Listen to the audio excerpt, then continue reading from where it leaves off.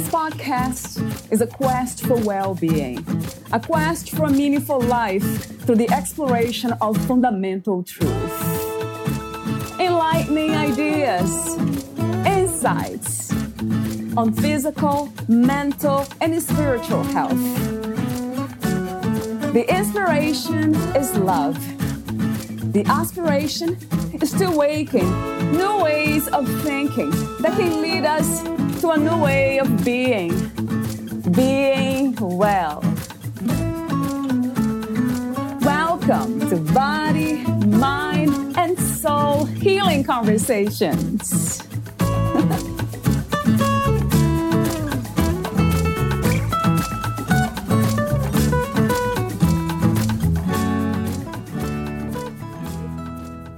Valeria interviews Troy L. Love, the author of Finding Peace, a workbook on healing from loss, rejection, neglect, abandonment, betrayal, and abuse. Human beings are wired for connection, physically, emotionally, neurologically, and spiritually. When something happens to damage our most important relationships, there can be lifelong consequences.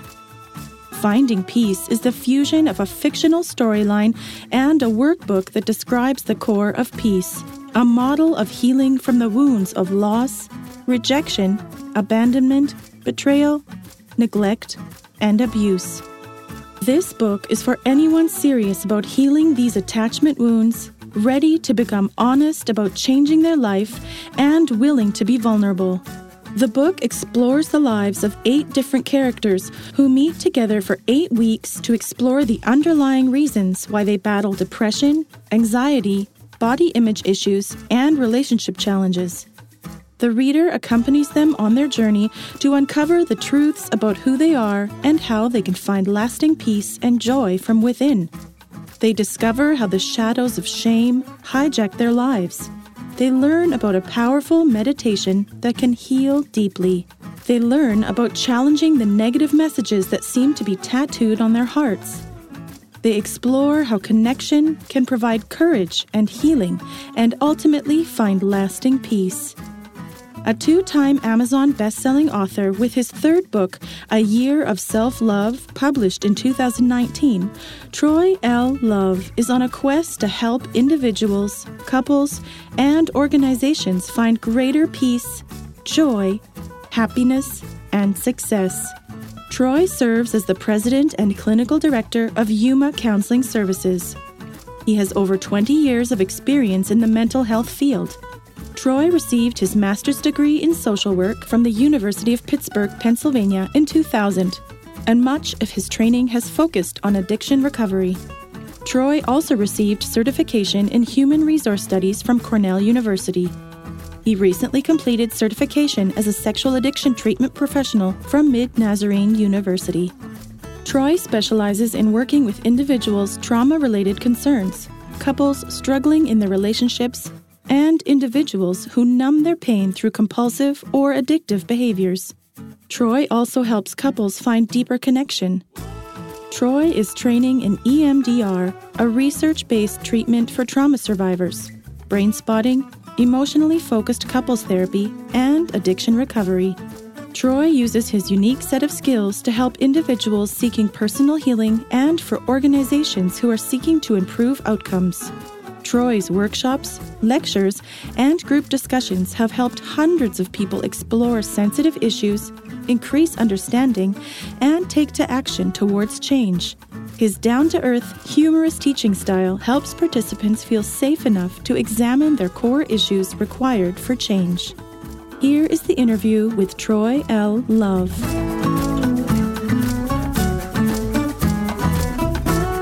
In your own words, who is Troy L. Love? Well, I am a psychotherapist. I'm an author. I'm a father. I am a man who's just trying to do the best to be my best self and make a difference in the world and help people find light and joy in their lives. Before we talk about some of the topics in your book, Finding Peace, a workbook on healing from loss, rejection, neglect, abandonment, betrayal, and abuse. I have a few warm-up questions, as I mentioned, off record. The first one is, what is your understanding and idea of peace?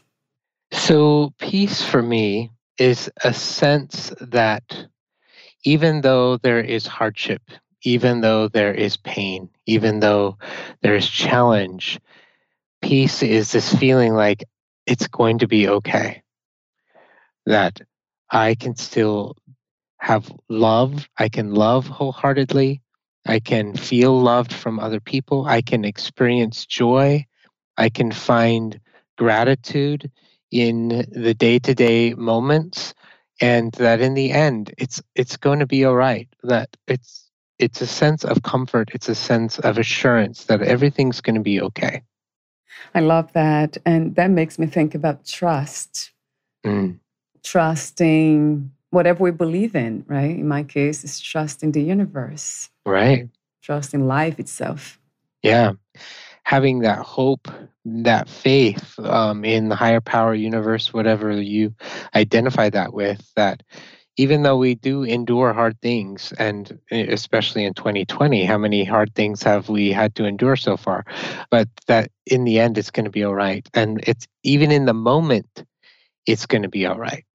I find it very interesting the way you connect peace to pain.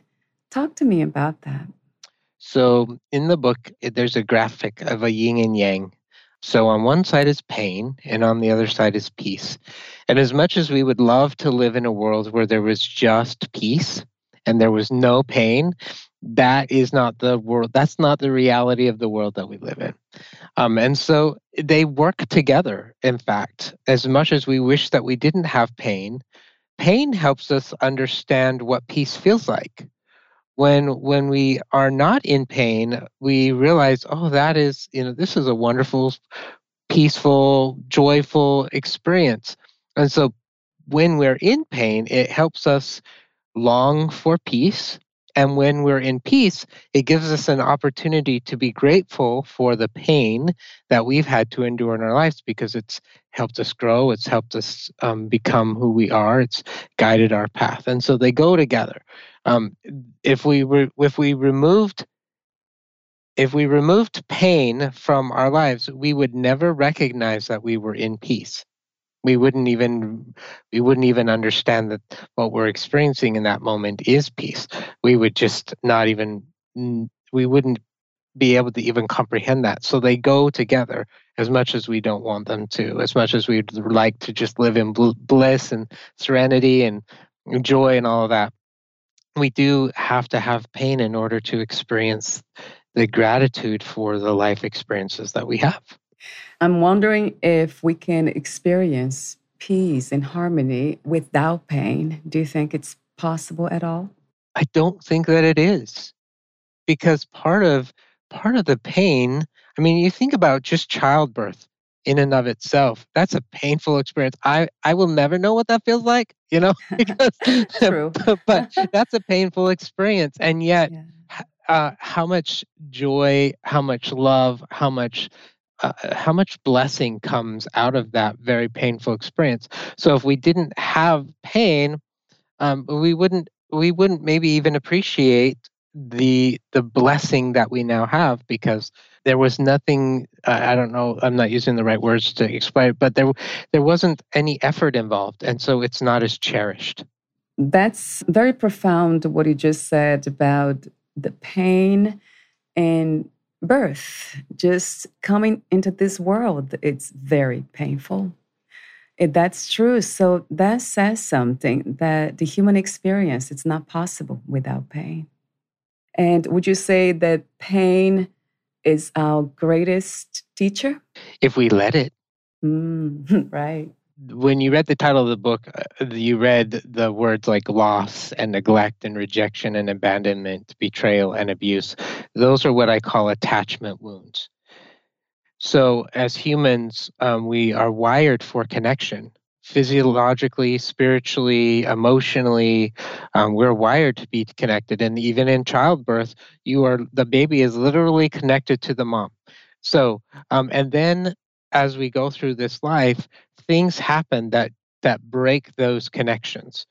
And those are the wounds: loss, neglect, abandonment, betrayal, and abuse. And those become the painful parts of our life. So when we look at that yin and yang and we're looking at pain, it's those wounds that really are the source of the pain, but it's not actually the rejection or the abandonment or the neglect that causes us the pain. It's actually what we end up believing about ourselves as a result. And so when we look at pain, we can use that to teach us one lesson, which would be a negative lesson, or use the same experience to teach us a positive lesson. So it depends on how open we are to looking at and exploring what is it that I have come to believe about myself because of these attachment wounds. And that's, I think, where the healing happens, as well as that's where the suffering occurs. When we hold on to these negative beliefs that I'm bad or I'm flawed or there's something wrong with me, man, it's really hard to connect with peace in those moments. But that gives us an opportunity to challenge that and actually find out whether that's true or not true. I'm wondering what makes us to become more open to the lessons behind the pain. I believe that when we feel, there's a couple of contingencies I think that have to happen in order for that to be there, but one of them is safety. I need to be able to believe that I can explore these things that are going on with me and that it's going to be okay.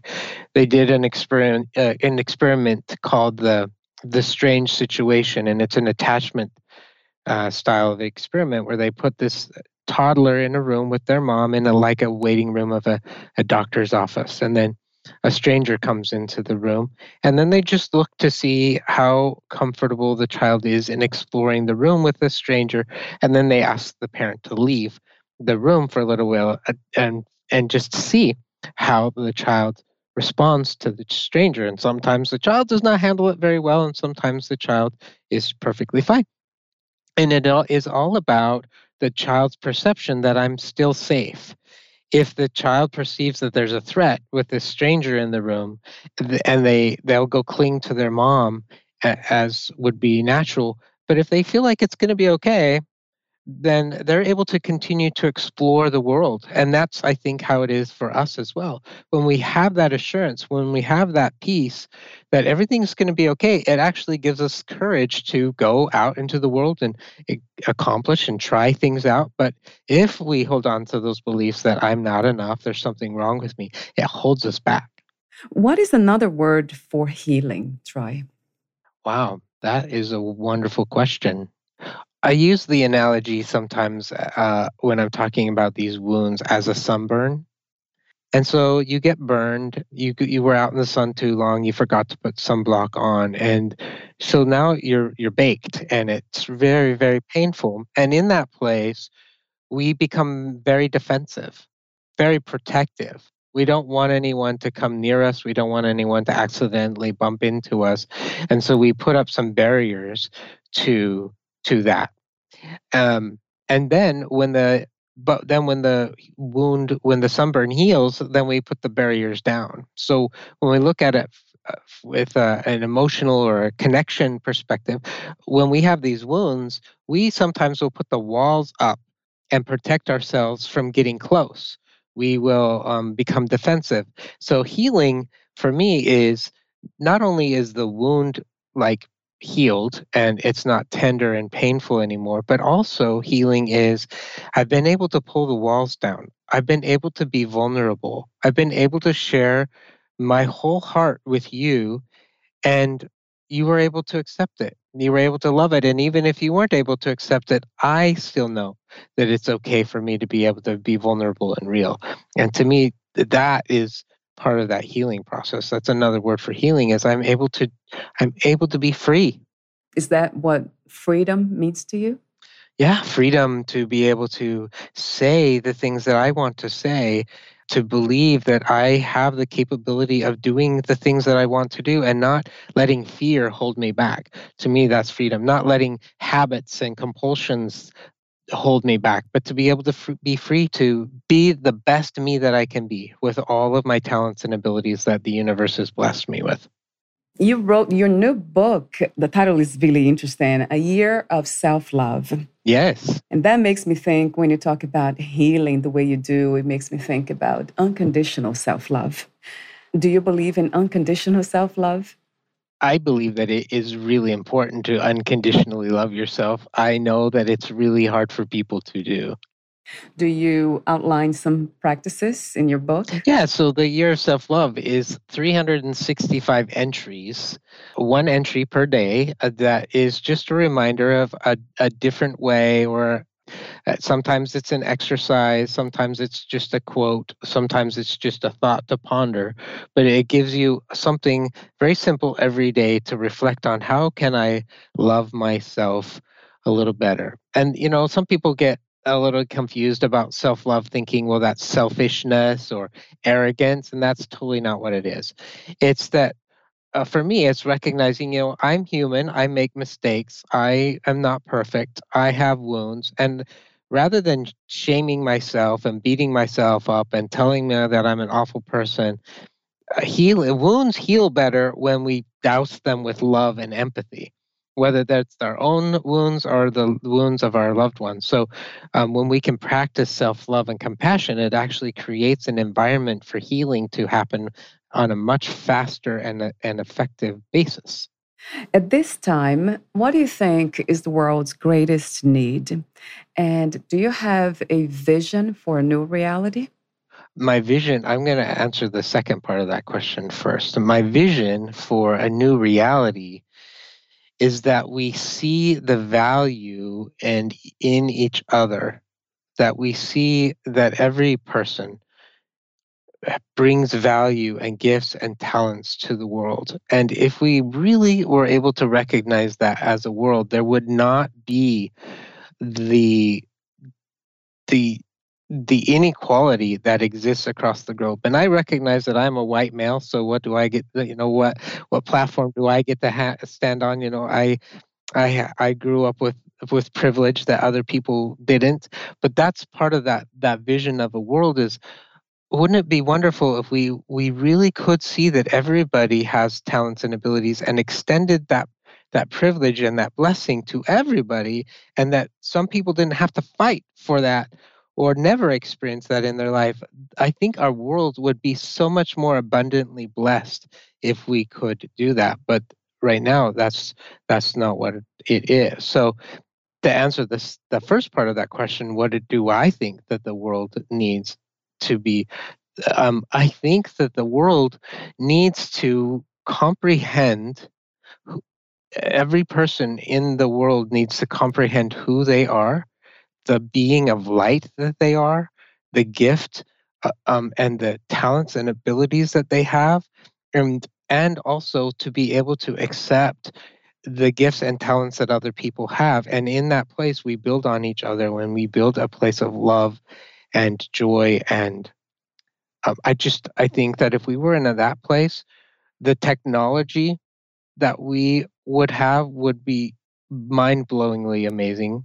Um, there wouldn't be hunger, there wouldn't be suffering, there wouldn't be riots, there wouldn't be racial racism and all of that stuff. If we really could recognize the light that each one of us has. And that goes back to the work you teach, and what I believe in with all my heart is practicing, cultivating this self-understanding, self-awareness, self-knowledge, unconditional self-love. I have two more questions for you, perhaps three. What, where, and who is God to you?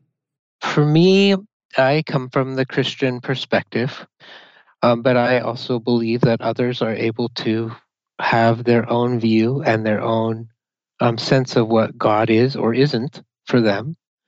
I believe that to quote the scripture, God is love. God is a being of light and love who wants nothing more than for his children. And I do identify him as a male, but again, that's just my own perspective. But he loves his children.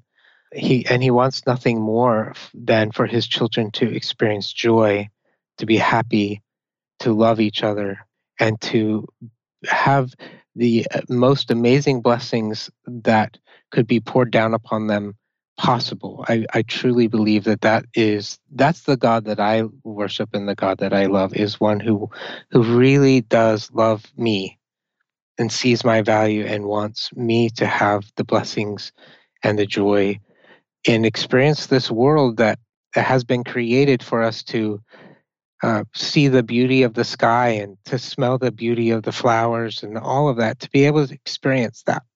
I love that. I love your last name and Thank you. God's love. Right. It goes back to love. It always goes back to love, doesn't it? Yeah. So let's talk about your work. What was the inspiration and intention of writing your book, Finding Peace? And also, how did you become a writer? So when I started to go to college, I didn't know really what I wanted to do with my life. I thought I might want to be a doctor. I thought I might want to be an English professor. I had really no idea what I wanted to do. And so I bounced around from class to class. And I, just because of one of my generals was Introduction to Social Work, I took that class.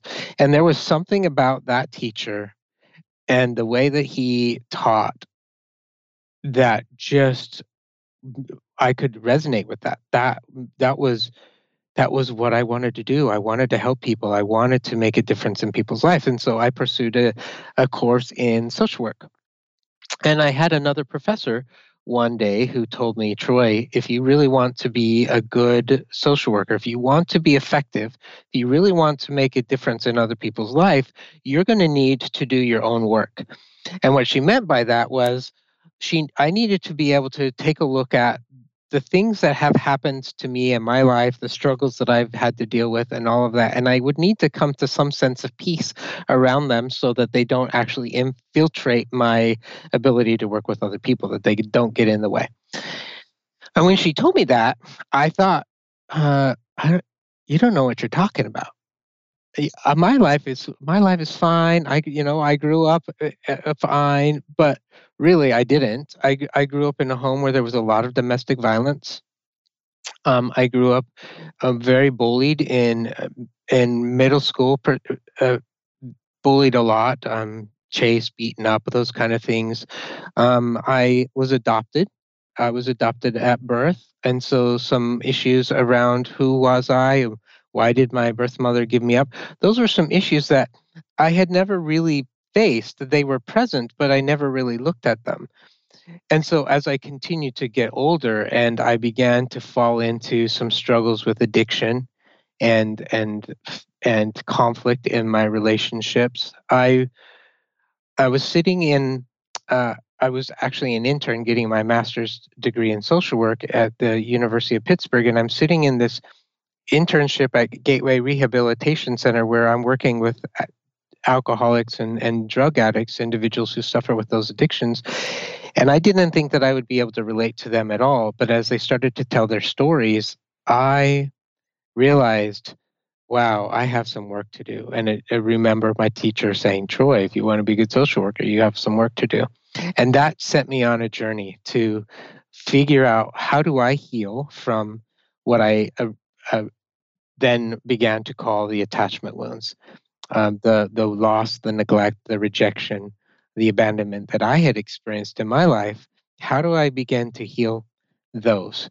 And so I started my private practice, and I started to teach my clients about attachment wounds, and I started to formulate this model of how we heal from those, and that's what the book is all about.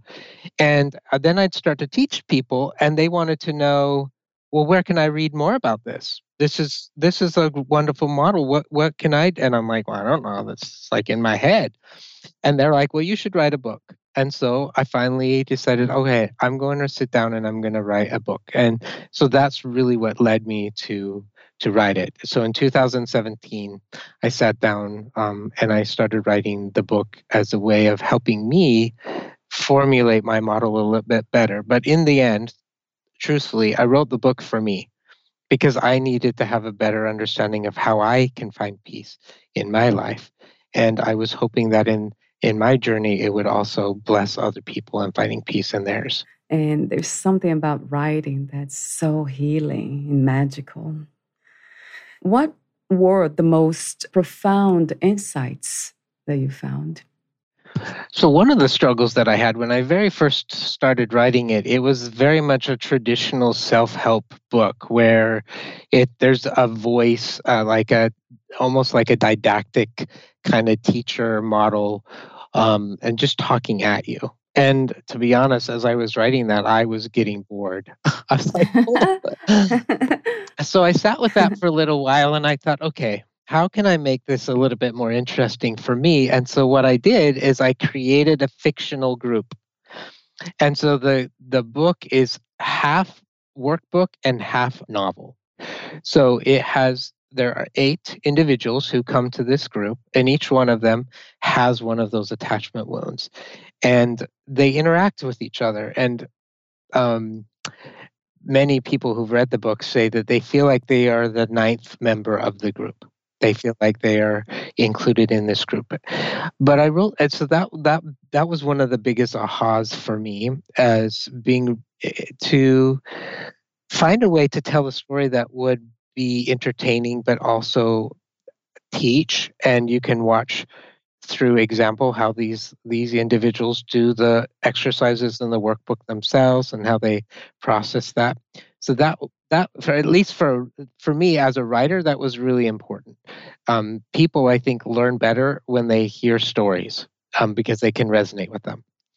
The other part was as I started to get near to the end and I was really trying to look for how do we heal these wounds? How do we rewrite these negative core messages? It really made me start to look at my advocacy as a therapist, and I began looking for what are the tools and resources that are available out in the world for someone to really be able to experience ultimate healing. And I do believe that we can heal from these wounds. And so it pushed me to look for interventions. And I write about some of them in the book, but it's pushed me as a therapist to continue being open-minded and looking at all kinds of ways that I can help my clients find healing and get these wounds healed. And so that was the other part that I walked away from the book, is continuing to search for tools and strategies to help healing become possible. I love the way you gave us the opportunity to write and become writers too and express ourselves through writing. It's one of the most powerful healing tools I know. Thank you. You get to color in the book too. You can use art and other things. So yeah, coloring, right? I love that too. Yeah. So it's fun. You bring this fun to it. It's healing a process, do you feel? Or is there a point, a time when we know when we are healed? It's kind of like when the sunburn goes away. It's a very gradual thing, but you notice that it's healed when you don't jump when somebody touches your shoulder. You notice that it's healed when there's not that fight or flight response. And the fight or flight response has been with us for generations and generations as a way of trying to keep us safe.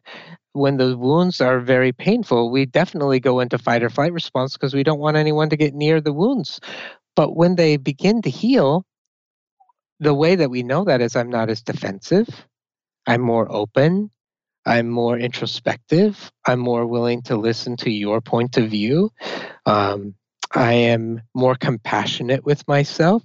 I'm not as judgmental about other people. So those are some of the ways that I think we begin to notice that we're healing. But could that still happen from time to time? We still feel hurt? Yes. So I love the analogy of the broken heart.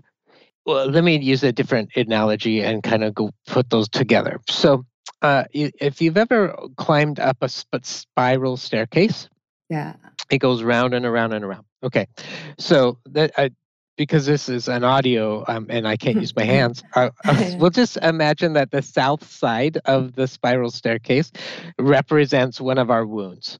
Okay, So we start at the bottom of the staircase. It's on the south side, and I'm dealing with a wound of rejection. And so I began to climb up the staircase, and I make a lot of progress. I'm able to identify that I'm enough and that I matter, and that I'm worthy of love and belonging. And I think, wow, I think I've overcome this wound. It's gone. It's great. Well, as I've been doing that, I have been making progress. I've been moving up the spiral staircase, but eventually I'm going to come back to the south side of the staircase. Now, I may be a story higher than I was before, and I've made some progress. I've moved up, but now I've come to the south side, and oh, wow, there's another facet of rejection that I didn't notice. There was another belief that I had about myself because of rejection that I didn't notice. And now I have the opportunity to work on that. And so up the staircase I go. And so we keep running into these things.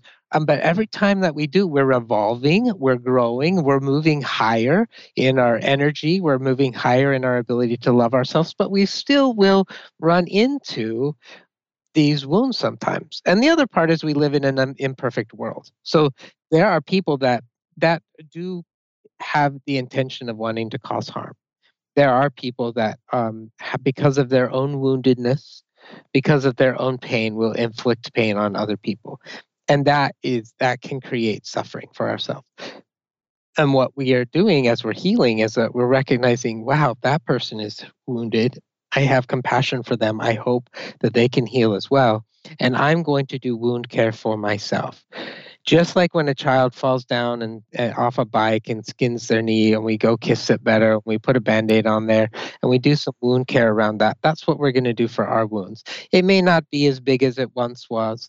We may fall down and scrape our knee a little bit, and we need to do wound care as well. It seems like it's a practice for life in a way, isn't it, Troy? Yes. I have questions about limited beliefs. I would like to understand that better. Do we replace them, add new ones, and remove the old ones, or it's all the three? That is wonderful. So to me, there are three genres of negative or limited beliefs. And the first genre is about me and my identity. For example, I am bad, I'm unworthy, I'm no good, I'm too fat, I'm too skinny, I'm too tall, but it's all about me. Like I'm flawed and defective. So that's the first genre. The second genre is about safety or trust. So with that genre, it's like I can't trust other people. I can't depend on other people. The world is a dangerous place.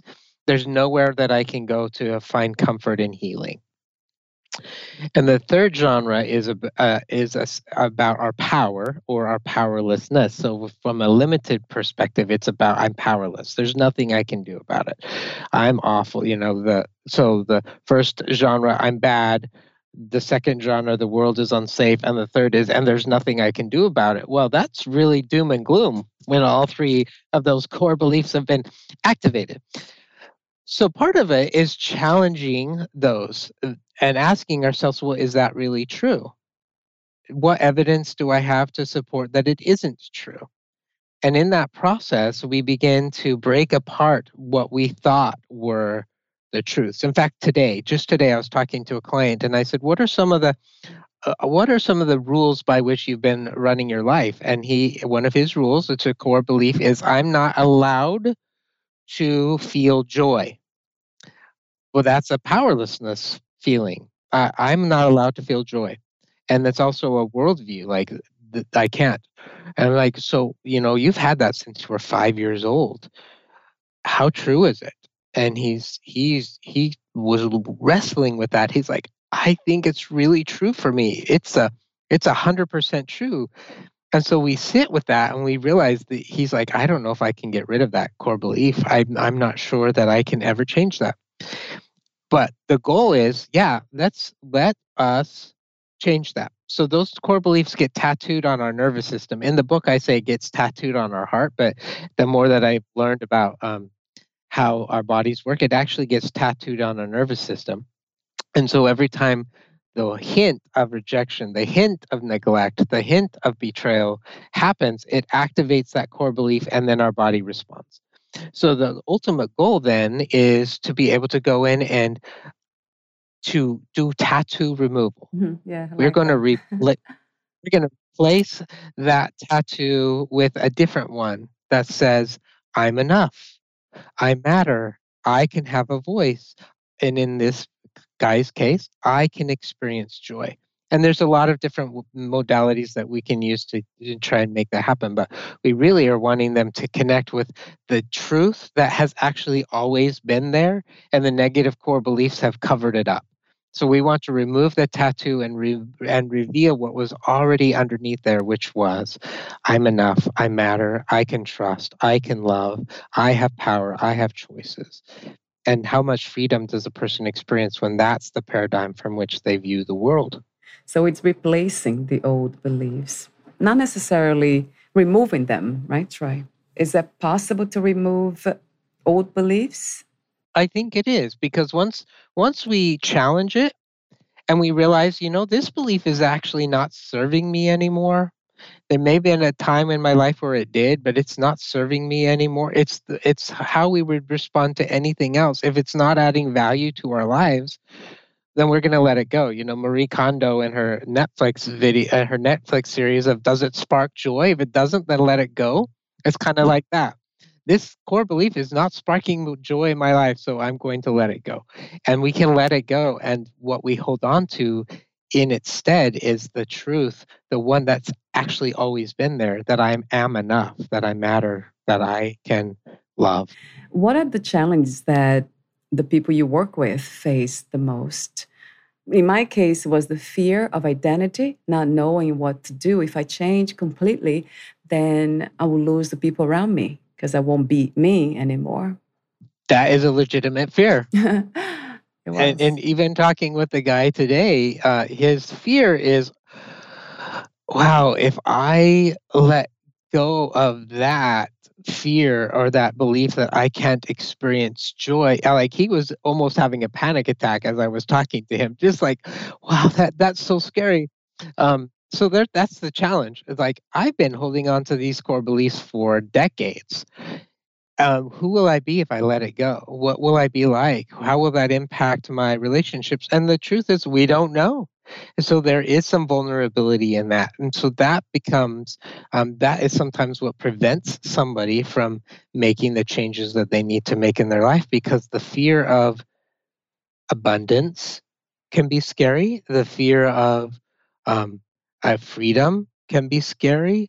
The fear of all of that can be so intimidating that they continue to orchestrate playing small in their lives. So, wow, that's true, because we learn to hold on to things in order to feel safe, being open and being vulnerable to the unknown. That is the door to healing for sure. Yeah, no doubt about it. In lots of practices. Oh, yeah. One of the phrases that we use a lot in therapy is lean into the discomfort. It's going to be uncomfortable. Lean into it, breathe into it, and you're going to be all right. The section where you talk about numbing and mutating emotions, you have numbing behaviors and you list intellectualizing. So that caught my attention. Like, talk to me about that. Why is this a numbing, or how is this a numbing behavior? So since I wrote the book, I add another word after numbing. So numbing or protective behaviors. So intellectualizing is a way of numbing or is a way of protecting myself, because if I can stay up in my head, then I don't have to feel. I don't have to feel the emotions. I don't have to feel the sadness. I don't have to feel the anger. I don't have to feel the joy. I don't have to feel the fear. And so I'll just stay up in my head, and that is a protective or numbing behavior. And the issue with that then is that I am not living a wholehearted life, because emotions are part of living a wholehearted life. We experience joy, and we're going to experience sadness, and we're going to have to grieve, and sometimes we're going to have to express our anger. But if I stay up in my head, it prevents me from actually moving through those emotions, and then I get stuck.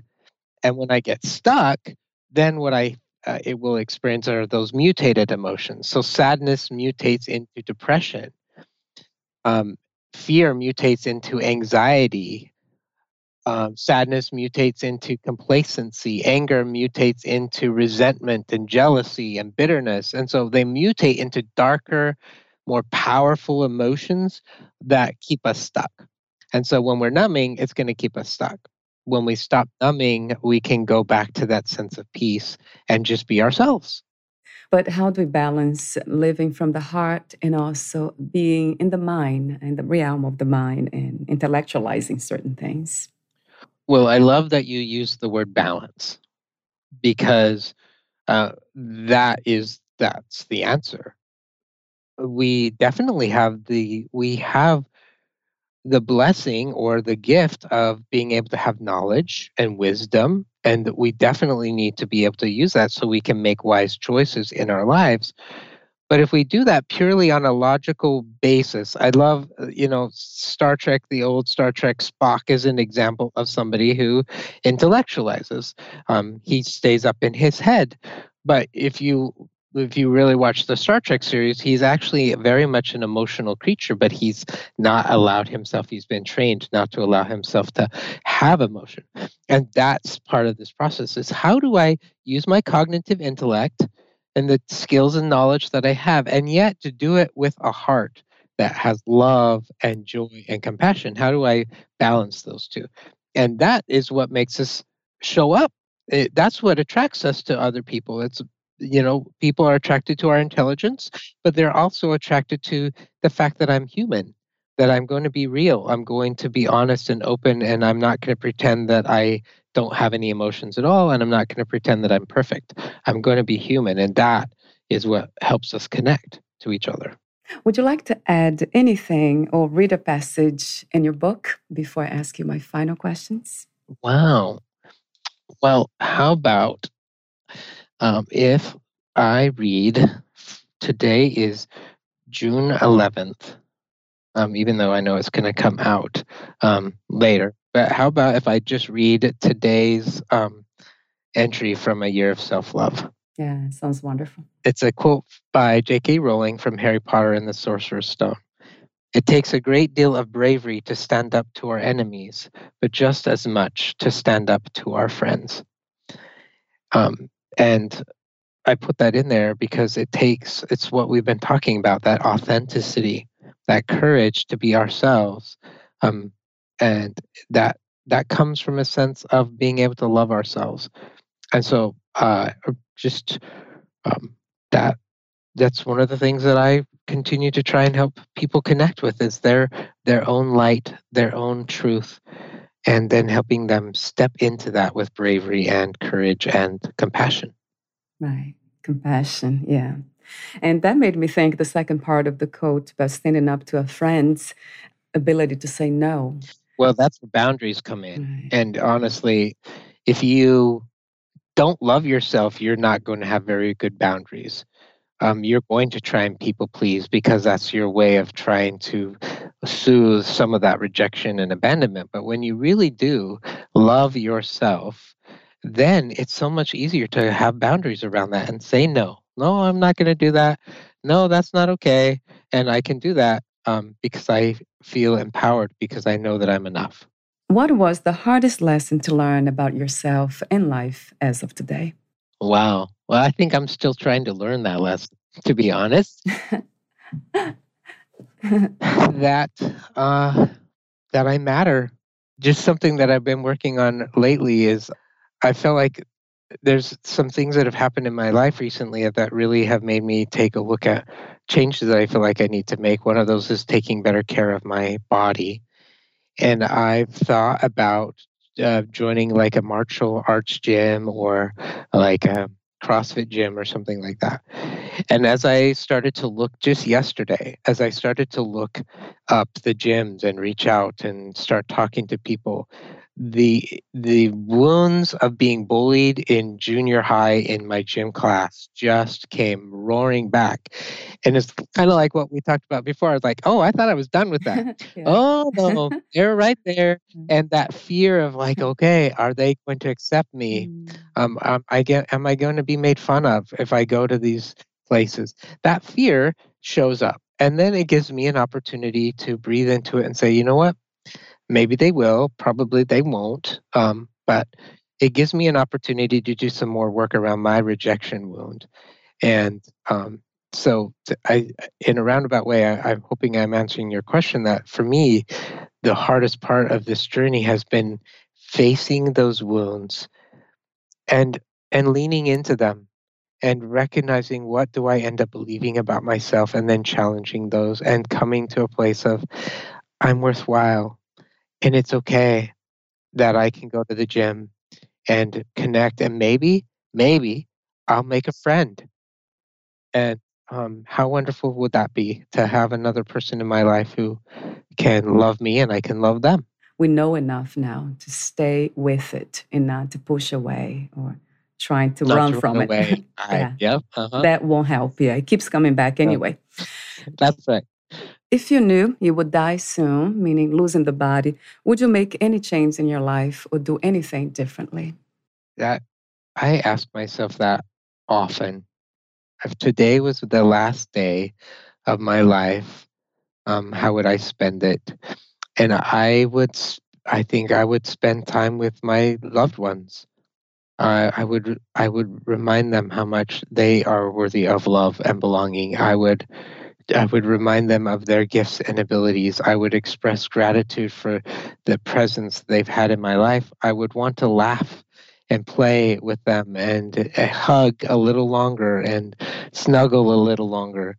Those are some of the things that I would want to do if it was the last day of my life. Yeah, sounds wonderful to me. Thank you. What are 3 things about life you know for sure as of now? I know that we are eternal beings. I know that we are beings of light that are not stepping into our full capacity. And I don't mean that to be negative, like there's so much more. I know that there's so much more that we have the ability to be able to tap into if we really want it. And the third thing that I know, wow, as I'm sitting with that, I'm getting a little bit emotional. That I know that we matter, that I matter, that you matter, that your listeners matter, that they are worthy of love, that they have gifts and talents and abilities. I know that. I know that, and they are making a difference. We all are making a difference. And sometimes I think the core belief is, I can't make a difference. I don't have a voice. And that I know that you do. You have a voice, and the work that you're doing, Valeria, in sharing joy and peace in this world matters.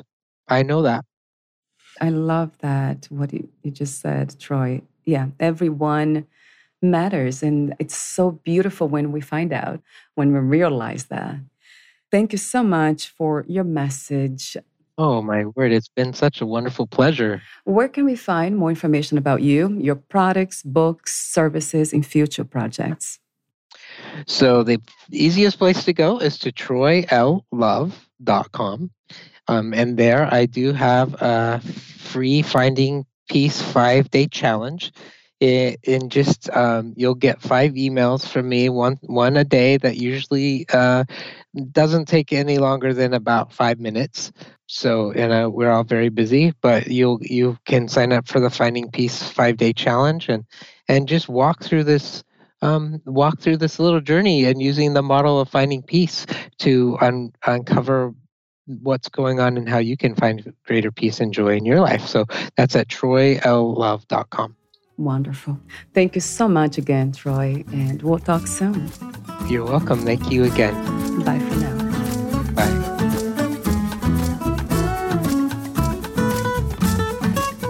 Thank you for listening.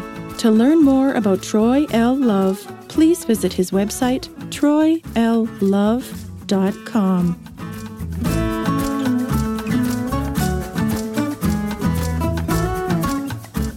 To learn more about this podcast, please visit fitforjoy.org/podcast. I want to thank the Patreon members, Lawrence McGrath, Mark Basden, Terry Clayton, and Aidan Vickrock. Thank you again for listening, and bye for now.